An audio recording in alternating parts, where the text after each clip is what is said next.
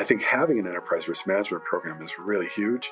Whether it's formal or not, somebody has to be responsible for risk overall. That gets to this whole idea that it is a team sport and everyone has a role to play, especially business unit leaders that are making decisions on cloud platforms on their own. They're playing a huge role on that. The idea around cybersecurity several years ago, it wasn't quite where it is now, but the enterprise risk management team has done a really solid effort of elevating the dialogue and getting everyone more cognizant and aware that cybersecurity is not just an IT thing, it's a company thing. And it fits into the whole cybersecurity framework overall. Hello and welcome to Security Visionaries. You just heard from today's guest, Joe Topinka, CXO advisor at Netskope. The responsibility of cybersecurity doesn't only fall on the shoulders of that team. It takes all of us working together. Getting folks on board with security begins by fostering relationships across the organization, particularly with IT and business unit leaders. This allows folks to have vulnerable conversations that ultimately help the organization grow. Before we dive into Joe's interview, here's a brief word from our sponsor. The Security Visionaries podcast is powered by the team at Netskope. At Netskope, we are redefining cloud, data, and network security with a platform that provides optimized access and zero-trust security for people, devices, and data anywhere they go. To learn more about how Netskope helps customers be ready for anything on their SASE journey, visit netskope.com. Without further ado, please enjoy episode 18 of Security Visionaries with Joe Topinka, CXO advisor at Netskope, and your host, Mike Anderson. Welcome to today's episode of Security Visionaries podcast. I'm your host, Mike Anderson. I'm the Chief Digital and Information Officer here at Netskope. Today, I am joined by Joe Topinka. Joe, how are you doing today? I'm doing well. Well, better, I should say. I'm on my 11th day of COVID, hopefully coming out of it. I tested positive again today, but there's always another day tomorrow. So, but doing well. Thanks for asking and thanks for having me on the podcast. Absolutely. I'm glad you're, getting back into it. Hopefully you'll get that negative test soon so you can get out of quarantine. I know that's never fun. Not at all. Not at all. So one of the things, it's interesting is before we get into this, Joe, you and I met several years ago. I had this habit of when I read a book I really love, I like to reach out to the author and connect. And, I did that. And you and I instantly had some great conversations. I brought you in to talk to the team when I was the CIO at Schneider Electric for the North America business. And, you and I've, remained friends since then. And so it's a real privilege to have you on here. And especially with just your insight in the industry, being a super successful CIO and a mentor to CIOs around the world. So maybe just we start the conversation off. Maybe just talk about your journey, in being a CIO and how that came about and some of the learnings along the way. Sounds good. Well, again, thanks for having me on. And it's an absolute pleasure to be with you today and also to be working with you here over the last year or so. My career started many, many years ago in the late 1980s, not 80s, 1970s, early 1980s. There we go. See, that's what happens when you get COVID. And I started out as a software engineer. I thought I would never want to do anything else but write code. And I did that for a large financial institution. Actually, it's now FIS. So I spent many years there building software. And I was really fortunate, Mike, in that our leadership team at the time had a different vision around technology. And since they were surrounded by technologists, they really wanted us to start thinking more like business people, business technologists. And so they sent us to a tailored program. They sent us to Northwestern, and we learned about product management. This was in the probably 1990s or so. And I was just so fortunate to have gotten introduced to the idea of thinking about my area of the business like a business person and not a technologist. And so I started thinking about markets and customers and value proposition and things that were in my past life pretty foreign to me. And I just really glommed onto it, and one thing led to another. And I got my first CIO opportunity with the Bank of New York in Manhattan. And it was just so game-changing for me and so much fun. And the learnings that I was able to acquire through that experience with my colleagues at Northwestern was just absolutely amazing. I still speak to some of them today, but it was a real eye-opening experience, and I've never looked back. Well, that's amazing. And the whole business relationship piece, your book around IT business partnerships and in your, how you foster that, fits perfectly, honestly, with our theme this year around security as a team sport. It's technology as a team sport. So what made you say, you know what, I'm going to go write this book and share my thoughts? Talk a little bit about that and kind of the role you've got in the Business Relationship Management Institute. I think it'd be great just for our listeners to hear about. Sure. One of the things that I learned early on in my career is this value of networking and interacting and learning and meeting other people and hearing their stories, finding out what their issues and challenges are. There's so many common themes out there, and learning from one another, there's nothing better than that. And as I started to develop some techniques around the ideas that I ultimately incorporated into the book, I had a number of people ask me to share them. And so I started doing that and doing some informal coaching, kind of my side hustle in a way. And it just grew from there. And a number of people asked me to write about it. And I started doing some articles on LinkedIn in the early days of LinkedIn. Got some good traction there. And I got this bright idea. I actually didn't get that idea from myself. I got it from other people, my wife in particular. So you should really put a book together around this, which I thought was ludicrous. Like, who would ever want to read a book that I wrote? And that's ultimately what I ended up doing. So I wrote about my own experiences, largely coming from the opportunity that I was given at FIS, which was called M&I Data Services at the time.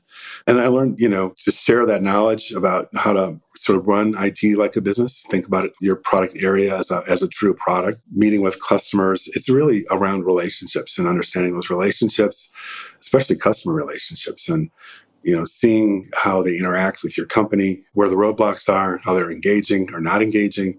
Those are all clues to how you can strengthen the relationship, knock down barriers. And I started to think about how can I, as a CIO, make that a more repeatable process within the organizations that I was leading. And that's what ultimately led to the book and to the stories that I wrote in the book. Most of those stories in fact, all those stories are true stories. Many of the names were changed to protect the innocent. And not all the stories I told in the book were perfect. A lot of my learnings have come from mistakes that I've made. And I wanted to share those mistakes and how I course corrected and just share those ideas to help people avoid them if possible. Obviously, making mistakes sometimes is one of the best teachers, assuming you're willing to look at your mistakes with good self-reflection and honesty. No, I totally agree. You shifted now into the CIO mentor has kind of been the shift, kind of the post CIO journey now for you. Talk a little bit about that move, and then also when you do that advising people, how have you taken and continue to foster that sharing and that thinking and the learnings with others?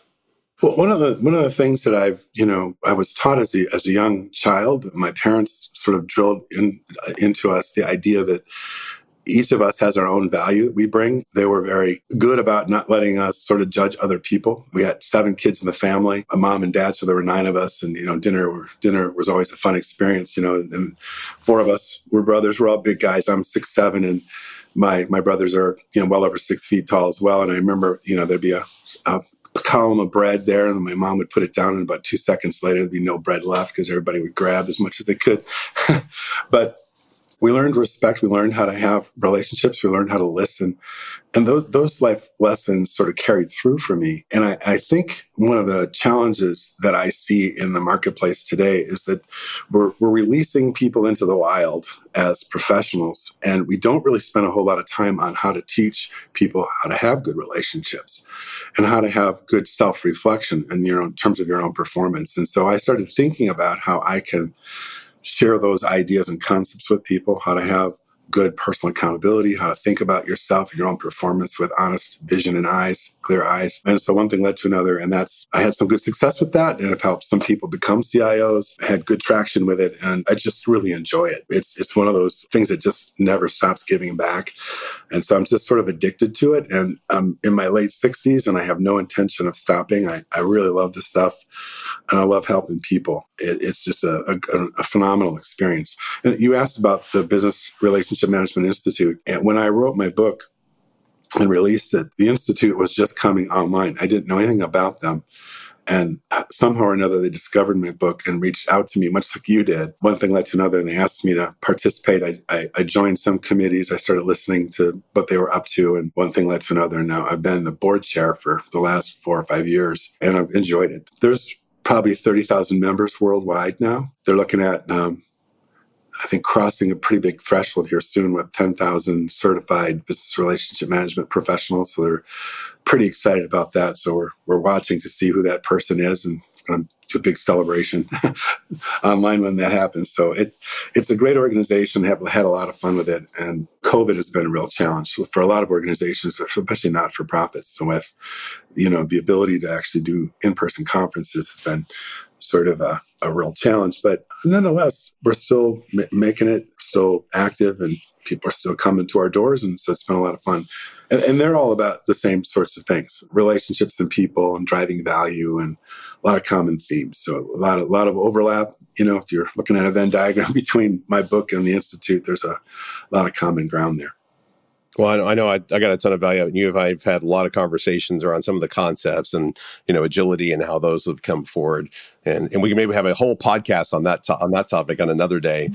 So if we shift our thinking and we come over to security, I can't help but look at the relationship aspect from a security standpoint, and how security leaders need to foster those same kind of relationships, just like all IT leaders have, all technology leaders have. Security needs to do the same thing. How have you translated, as because you've been directly involved in security now for the last couple of years, how are you advising people on how you take the things from a business relationship management side and IT business partnership side into the security world? That's a great question. And what I'm leaning on are the same principles. There's a trend that I'm seeing where really successful chief information security officers that I've interacted with are starting to think about how they can enhance their business knowledge. So they're beginning to meet more frequently with business leaders around the organization. And in some cases, I see them meeting with external customers, which to me is the holy grail. As a CIO, I can't emphasize how important that is. But even as a chief information security officer or any sort of security professional, understanding your customers and how they engage, keeping in mind that you want to keep their data private and secure. That's your personal brand. That's your company's brand. So just getting that knowledge helps you to build more effective security programs. And I would add to that the incredibly lightning fast speed that we see cloud adoption happening in organizations. We were talking about that 10 years ago, and it was fun to sort of discuss that at every technology professional conference you'd ever go to. That was the topic du jour. You don't hear about it as much, but what I see now are digital natives coming into the business. And these are people that grew up with an iPad in their hands, so they're completely comfortable with technology. They may not understand all the inner workings like we do as lifetime career, IT pros, but they're not afraid to leverage technology. They're not afraid to go grab Salesforce.com or any other platform that they think is going to add value and deliver the right results for them. The thing that I've been really focused in on is helping those business leaders understand that when they go out on their own, we used to talk about shadow IT. I don't hear about that so much anymore, largely because the cloud has given rise to the option now is very viable for a business unit to go out on their own and procure a platform. I've been working with a number of companies to expand the knowledge of that business leader to know that they now have a new set of responsibilities that comes along with that cloud platform they just procured. They're now the business owner. They've got to think about how to secure the data. They got to make sure their vendors are towing the line in terms of security protocols. And, if there are cyber events, they got to be on top of those and know about them. And so there's a whole set of responsibilities that I've been talking about with those business leaders. And it's been very eye-opening. And in some ways, I think that's the true digital transformation that we're living through right now. It's more around how business leaders are starting to think about cybersecurity and technology, and it's becoming part of their lexicon. I think it's becoming something that is, it's not optional. They have to understand it. I mean, one way or the other, security is now part of the business. And so it's no longer throw it over the wall to the technology group to handle it. It's now we, as a business community, have to understand the cybersecurity aspects of whatever solution we're undertaking and make sure that vendor is towing the line and there's an accountability framework there. So I'm seeing a lot of that. I'm having really good conversations around that in the marketplace. So those are some of the things that I'm seeing and hearing. Yeah, I mean, I think it's a great point. We call it shadow IT, and I've been kind of reframing that in a lot of some of the things we're writing. It's really business-led IT. I was with Ryan Talbot over at Borg Warner, and he was telling me, his CEO told him, he said, stop trying to control it and start figuring out how to enable and support it. I think that's the mindset shift we have to get to as technology leaders. Is our job is not to control it. Our job is to help it grow and flourish. Because in a day, it's the people closest to the problem are those digital natives now, and they're the best people equipped to solve it. How do we create the right framework and the right, our own technology mesh inside of our organization so that we can do it, but do it in a safe and secure way? Yeah, absolutely. I think Gartner last year had published, like they do every year, so one of their top 10 or 15 cybersecurity projections or forecasted items. And one of those aspects is distributed decision making.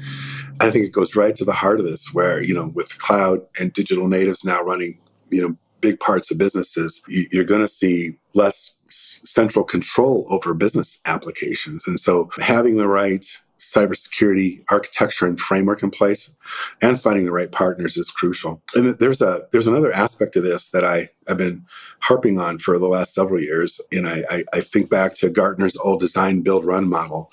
I've kind of reinvented that. I call it the new CIO. And that stands for collaborate, integrate, and orchestrate. So collaborate means, with all these cloud platforms that are out there, it's incumbent on you as a business professional to understand those platforms, who's out in the market, who might be able to help you, who might help drive value. And as you select those platforms and you integrate them into your environment, you're not only integrating them, but you're pulling information out of them and you're making them run seamlessly. So there's the collaborate part, with the cloud and vendor partners, cybersecurity partners. There's integrating it into your environment, making the information available and useful. And then the third leg is orchestrate, making sure the platform runs and that there's, an oversight and management of that platform on an ongoing basis. So I call that collaborate, integrate, orchestrate instead of design, build, run. And it sort of embodies this whole idea of cloud and how we're doing much more collaboration. And there's a lot more vendor partners in the mix, and finding the right vendor partner is absolutely paramount in your thinking. And that's a new skill set, or an enhanced skill set, I think, that has really become critically important for business leaders, is to know how to, manage that vendor partner, select the vendor partner, and work with that vendor partner as you're looking to deliver value and keep your environment secure overall. No, I couldn't agree more. I'm fortunate because I use my own technology, our own technology internally. But what I love is, when I can pull up a dashboard and a new application comes in, and I can simply ask the question to someone, what problem are you trying to solve? I'm not trying to stop them. I just want to know what problem they're trying to solve, because if they've got that problem, there's probably, 100 other people that have that same problem. Or we may already have, licenses to the tool they're looking to use, or we may already have licenses to a similar tool, and we can have a conversation about that and, see if they looked at it, did they not know about it? Because I think we always assume as IT practitioners that we publish a catalog and voila, everyone knows all the apps we've got available. But unfortunately, the world doesn't work that way. That's right. Yeah, there's a term I've created too to help IT organizations, talk about the platforms that they actually manage and own and operate. And oftentimes I find, a business unit leader who's procured that cloud platform, it gets themselves into trouble and they ask IT for help. So I created this notion of advocated systems. So those are sanctioned platforms that are owned by, the IT organization, let's say, and the company has approved those platforms and asked IT to provide those services on an ongoing basis.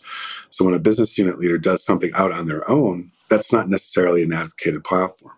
It could become one, especially if you look at all aspects of managing it. And, oftentimes business unit leaders don't really want to ultimately, at the end of the day, manage the vendor.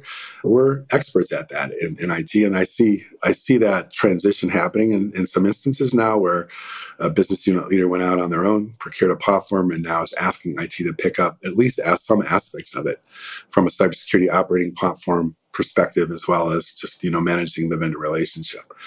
So that advocated system language has become useful because it's given IT a way to describe and talk about what platforms they're actually sanctioned to support. And it gives them an opportunity to talk about taking things on in addition to what they've been asked to do in a business-oriented way, versus just feeling like the business units are just dumping new things on top of them and every time they turn around.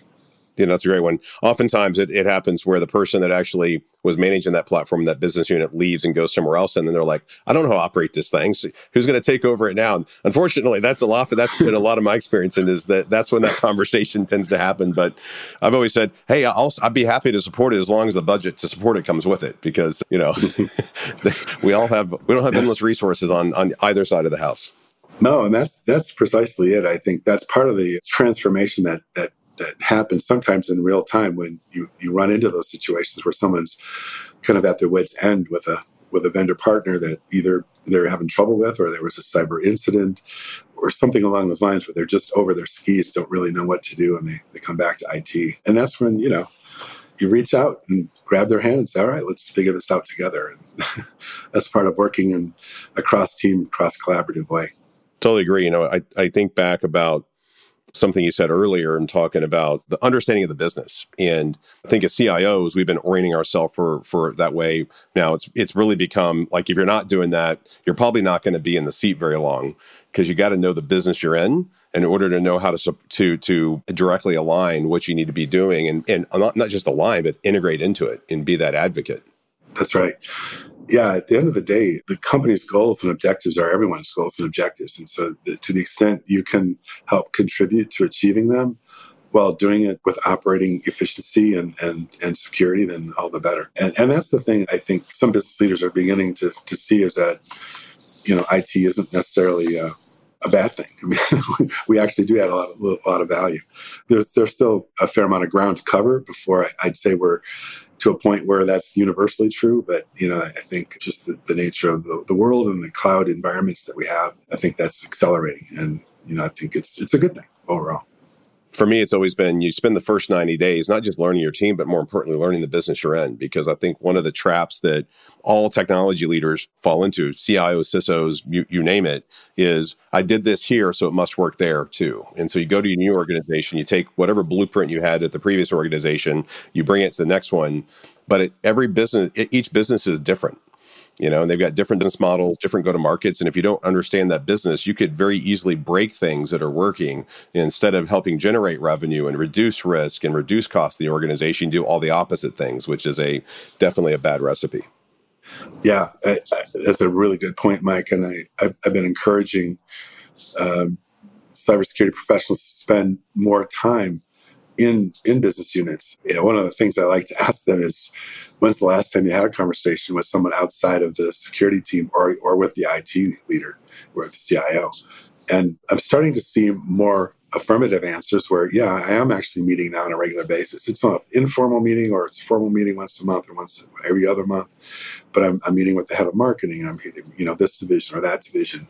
I think that's crucially important to build those relationships. So it sort of demystifies who you are and what role you play, and you have an opportunity to have a one-on-one with someone where they can ask questions where they may not want to ask them in a crowded conference room and expose their lack of knowledge. I think that's a really safe way to build those relationships. And when I'm coaching, that's one of the things that I really zero in on, and to make sure that there's a regular routine interaction with people outside of IT, and more specifically within business units and even the board, meeting with board members to whatever extent. Sometimes the CEO or president doesn't really like IT just randomly calling board members, but you certainly want to clear that with your leadership. But you can actually have conversations with those folks outside the quarterly board meeting. And I think it's really healthy to do that now and then. I can't agree more. And I was in a conversation this week, and it's like, a lot of times you get people that want to go build an app for the sake of building an app. I'd have app development leaders go, I got this great idea, I want to go build an app. And it's like, okay, well, what problems are going to solve, and what value are we creating for the organization if we do it, and who from the business unit is working with you on that, and how's this going to impact the ongoing profitability? So you start having these kind of dialogue conversations and understanding that business and the risk, right? When I think about security, it's really about what's my appetite for risk.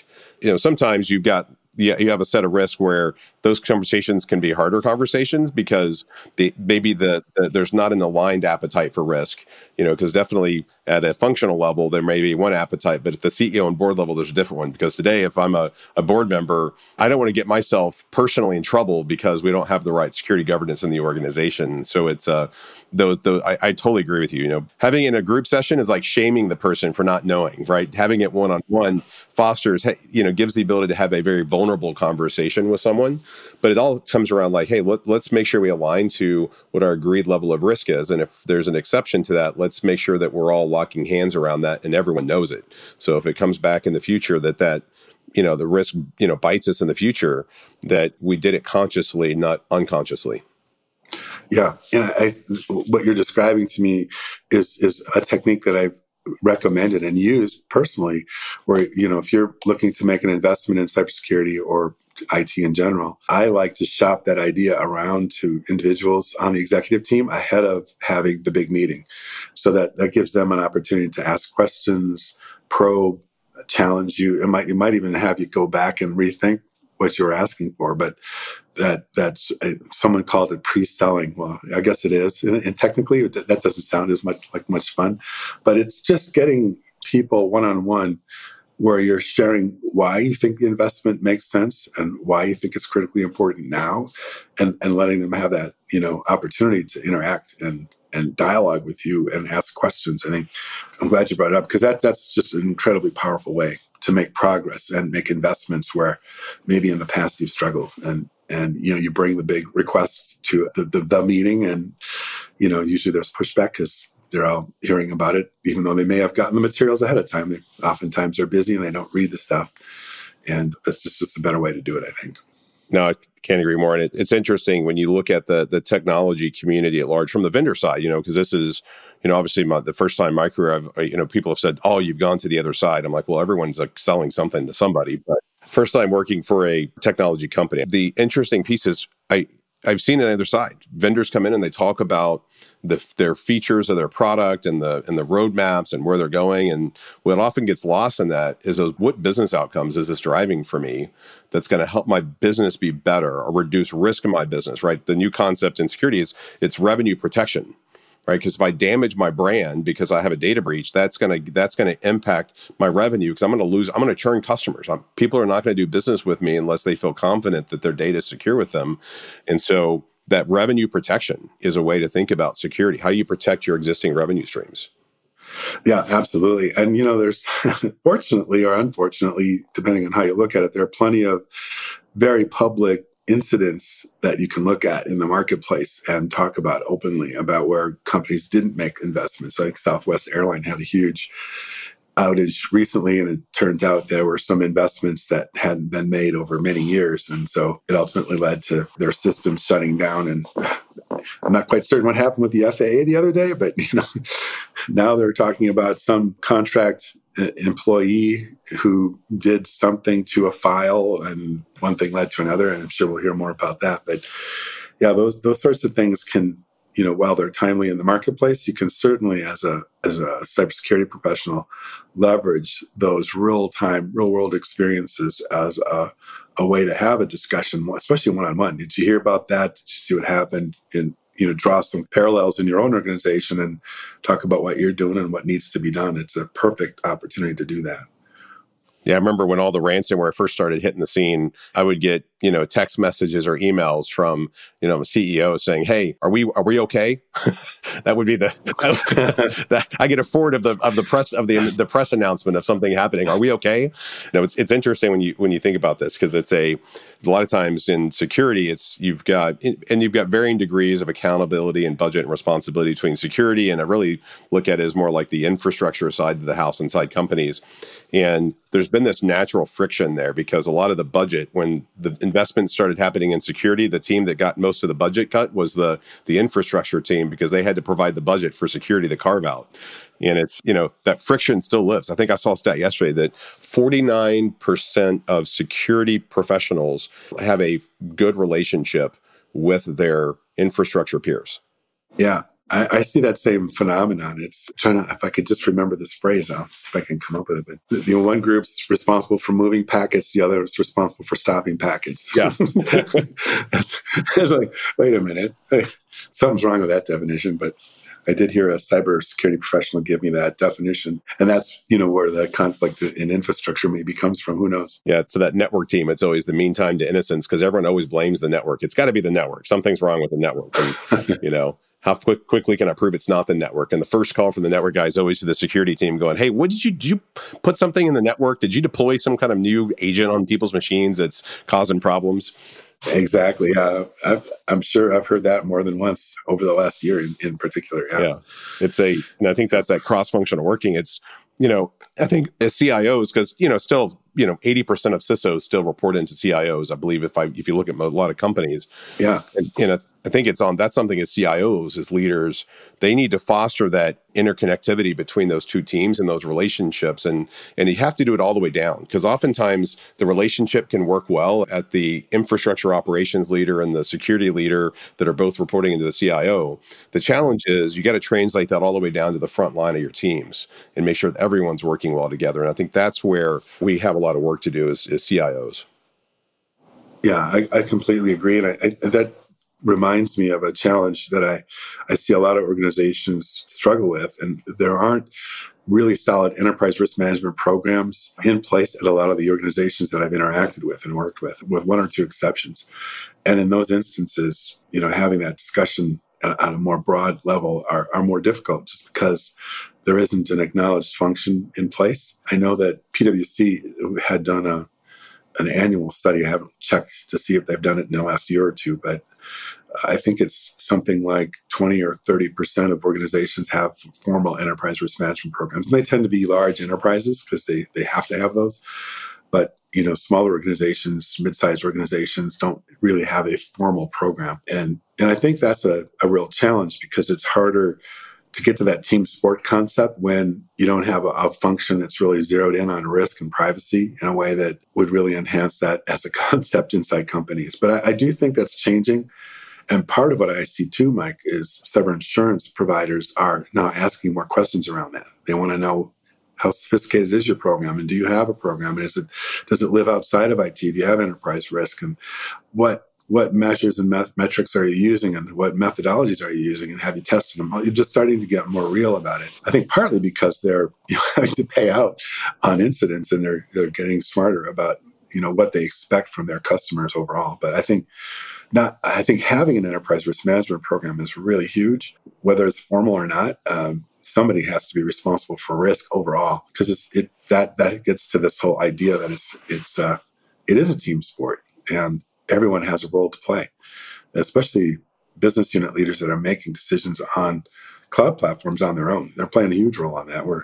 I'm working with one client to help frame up a distributed decision-making model that encompasses requirements around enterprise risk, legal, privacy, cybersecurity, trying to think about what that framework looks like so that if business units are out on their own, they're using a enterprise risk management sanctioned framework to make good decisions. And then there's a trust but verify audit methodology in place to make sure that, not to do gotcha work, but just to make sure that people are actually following the rules and things are happening the way they ought to, and looking for ways to enhance the whole process. But I see that hopefully happening more and more. One company in particular has done a really good job. I would say their name, but I don't think they would want me to do that.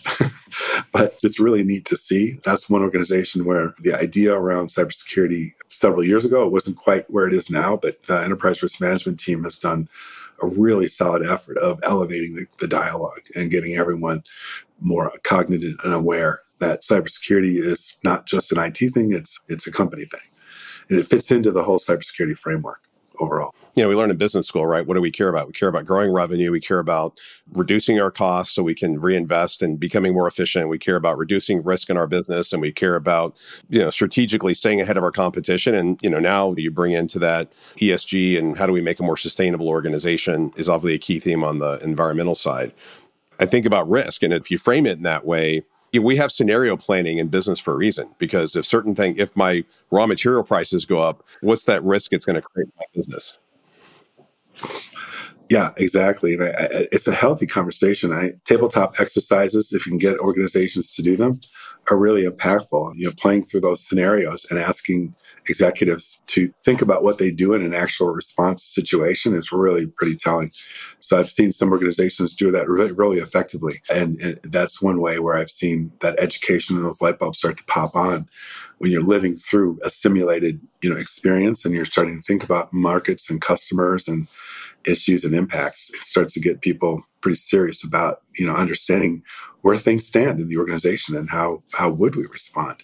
So I've seen that as a healthy way to sort of promote the idea that it is truly a team sport. Yeah, I totally agree. And you just brought to mind as I think about security as a team sport goes beyond the people inside my business. It goes out to the ecosystem I'm in, my suppliers I work with. If I'm a manufacturer and I have a supplier, if I have a sole source supplier because I'm trying to get a really good price on raw materials, but that supplier doesn't have a good security program and they get compromised, that could cripple my supply chain.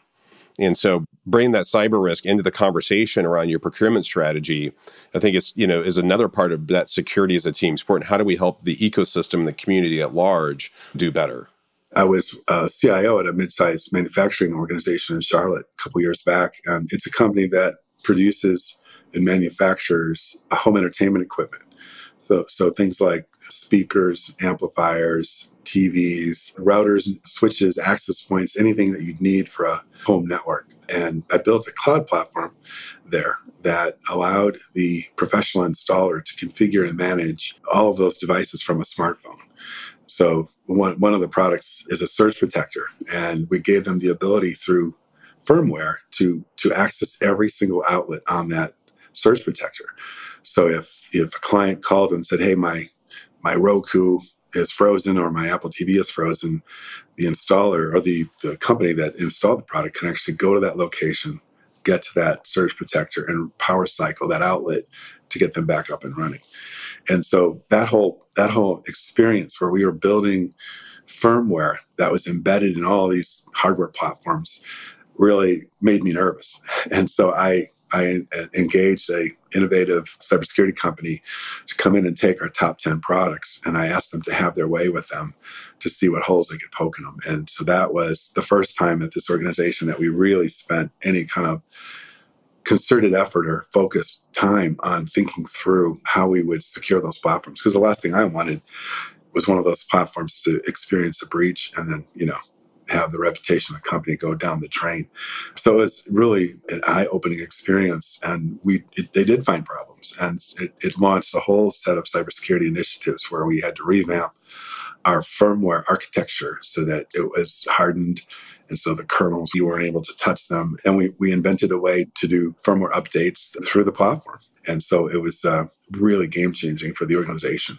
Whereas in the past, they hadn't thought about that firmware and the cybersecurity aspects of it and what the potential risks were. So that was a really fun sort of experience for me. I felt like a pioneer out in the woods at the time. We were doing it just a number of years ago now, but a lot of fun. And I keep in touch with them, and they're still very, very focused on cybersecurity because the obviously downsides of not doing that are pretty consequential. So they've done a really nice job. Absolutely. Well, I want to shift a little bit here. I want you to be a futurist for me here. So as we think about where the industry is going as CIOs, and maybe this is a two-part question, as we fast forward 5 to 10 years into the future, where do you feel like CIOs wish they would have invested in? Maybe first, if you think about particularly in the cybersecurity area, where do you feel like they should have invested? And then on the other side, technology overall. Cybersecurity first, I'd say zero trust is I hate using the phrase because sometimes it causes people's eyes to glaze over. But I think as an architecture and a philosophy, as an organization, if you start to think about zero trust and how you can implement that in an effective way across your platforms, whether they're cloud or not or on-prem, the old castle and moat concept goes away, and you're really looking at authenticating users on devices and locations. That mindset, that concept, and that the ability of an organization to adopt those principles, I think is one of the most robust and strongest ways to protect customer data and your organization. So I think as a CIO, I would imagine if I could see into the future, I would probably wish I had spent more money and invested more time in getting that platform to a state of reality in the company that I work with.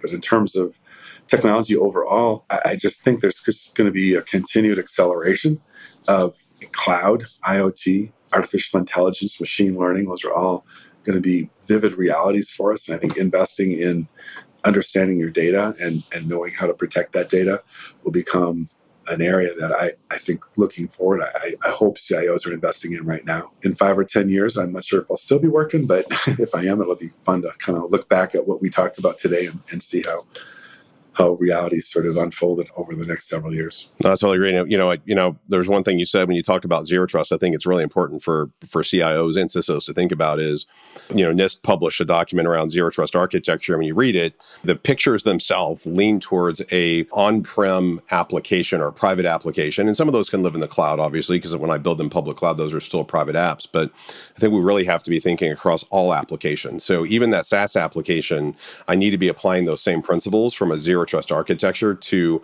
SaaS applications, just like I do my public cloud applications. Because in fact, the console that I use to build applications in cloud and hyperscalers is a SaaS application. And it's got to have governance around it. So you don't have a business unit.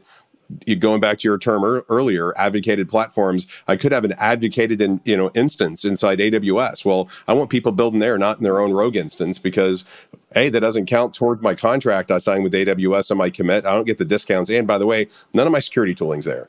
I think practitioners and CIOs and CISOs need to be thinking about all apps, not just the ones that reside inside their data center or public cloud environments. Yeah, absolutely. And at the end of the day, whatever app, wherever it is, it's still part of the company's brand. And if something happens, no one's going to care if it's on-prem or not. They're just going to care that if there was an incident and maybe data got exfiltrated or worse. And so I think that's a really good point you're making. And I don't think that problem is getting any easier because from what I see, there are, every day there's another cloud solution that is coming out of the floor with more capabilities that companies are going to be able to take advantage of. All right. Well, we're coming up on the end of our episodes, and we always end our episodes, with some quick hits. One of the questions I have for you today, since we're on the topic of books, what is the favorite book you've read this year, and why? I just finished Cy Wakeman's No Ego. I've been a big fan of Cy Wakeman for years. I have gotten to know her a little bit, but her book is really around personal accountability, self-reflection. It really speaks to me as a coach and a leader, that it starts with you as an individual. And so her stories are raw and real. And those lessons that she teaches in her book are lessons for all of us. So I'd really encourage people to pick it up and take a look at it. It's been a real big plus for me. I really think the simplicity of her messages and her language and her teachings are so powerful. Self-reflection is one of the key aspects of my performance as a leader as I think about my own performance. If you can get good at self-reflection and honestly evaluating your own performance without judging, it's just remarkable what it can do for you. Well, I'm going to have to add that one to my reading list. That one sounds great. The only other question I'm going to ask today is, because you just have such a wealth of information and wisdom in this, what's the best leadership advice you've ever gotten? Well, I think beyond self-reflection, it's just this idea that leadership starts with self, it starts with you. And there's a definition of personal accountability that I live by. And it starts with committing yourself 100% to whatever you do.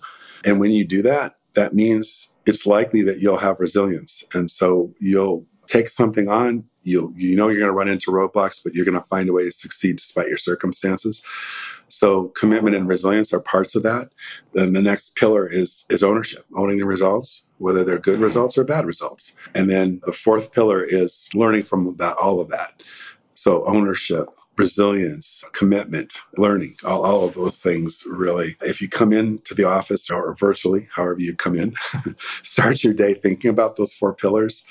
It's remarkable what it can do to sort of change the way you approach relationships and your work, even your life at home. This has just been an amazing conversation. And every time you and I get together, I just can't say how much I appreciate just the dialogue. I think I learned something new from you every time we talk. And that's what I appreciate about our friendship and the relationship we formed over the years. Thank you so much for being a guest today. I always try to summarize the conversation. It's hard to pick three things, but I try to pick three things that just stuck out of my mind. First and foremost, I love the new acronym, the Collaborate, Integrate, Orchestrate, because it speaks to that security is a team sport. And we have to foster relationships. We have to get those one-on-one relationships relationship so we can have that vulnerable conversation so that we can grow together. That'd be the first one. The second one, I love the concept of advocated platforms. That really helps us reframe the thinking around from shadow IT to business-led IT, and how do we partner with people so we're not just picking it up later once someone's left the organization, but we're partnered from the beginning. And then the third one that really, I picked out of this is beyond the self-reflection, because that one's just, we could have a whole nother podcast just on that whole concept. The company objectives are everyone's objectives. And as we think about cybersecurity, we need to make sure that cybersecurity is built into the objectives of the overall organization. And we understand what the appetite for risk is. And we're having that conversation with our business leaders so that we are all integrated and working together towards the same unified goal. It has been great, Joe, to have you on today. Thank you so much for taking the time.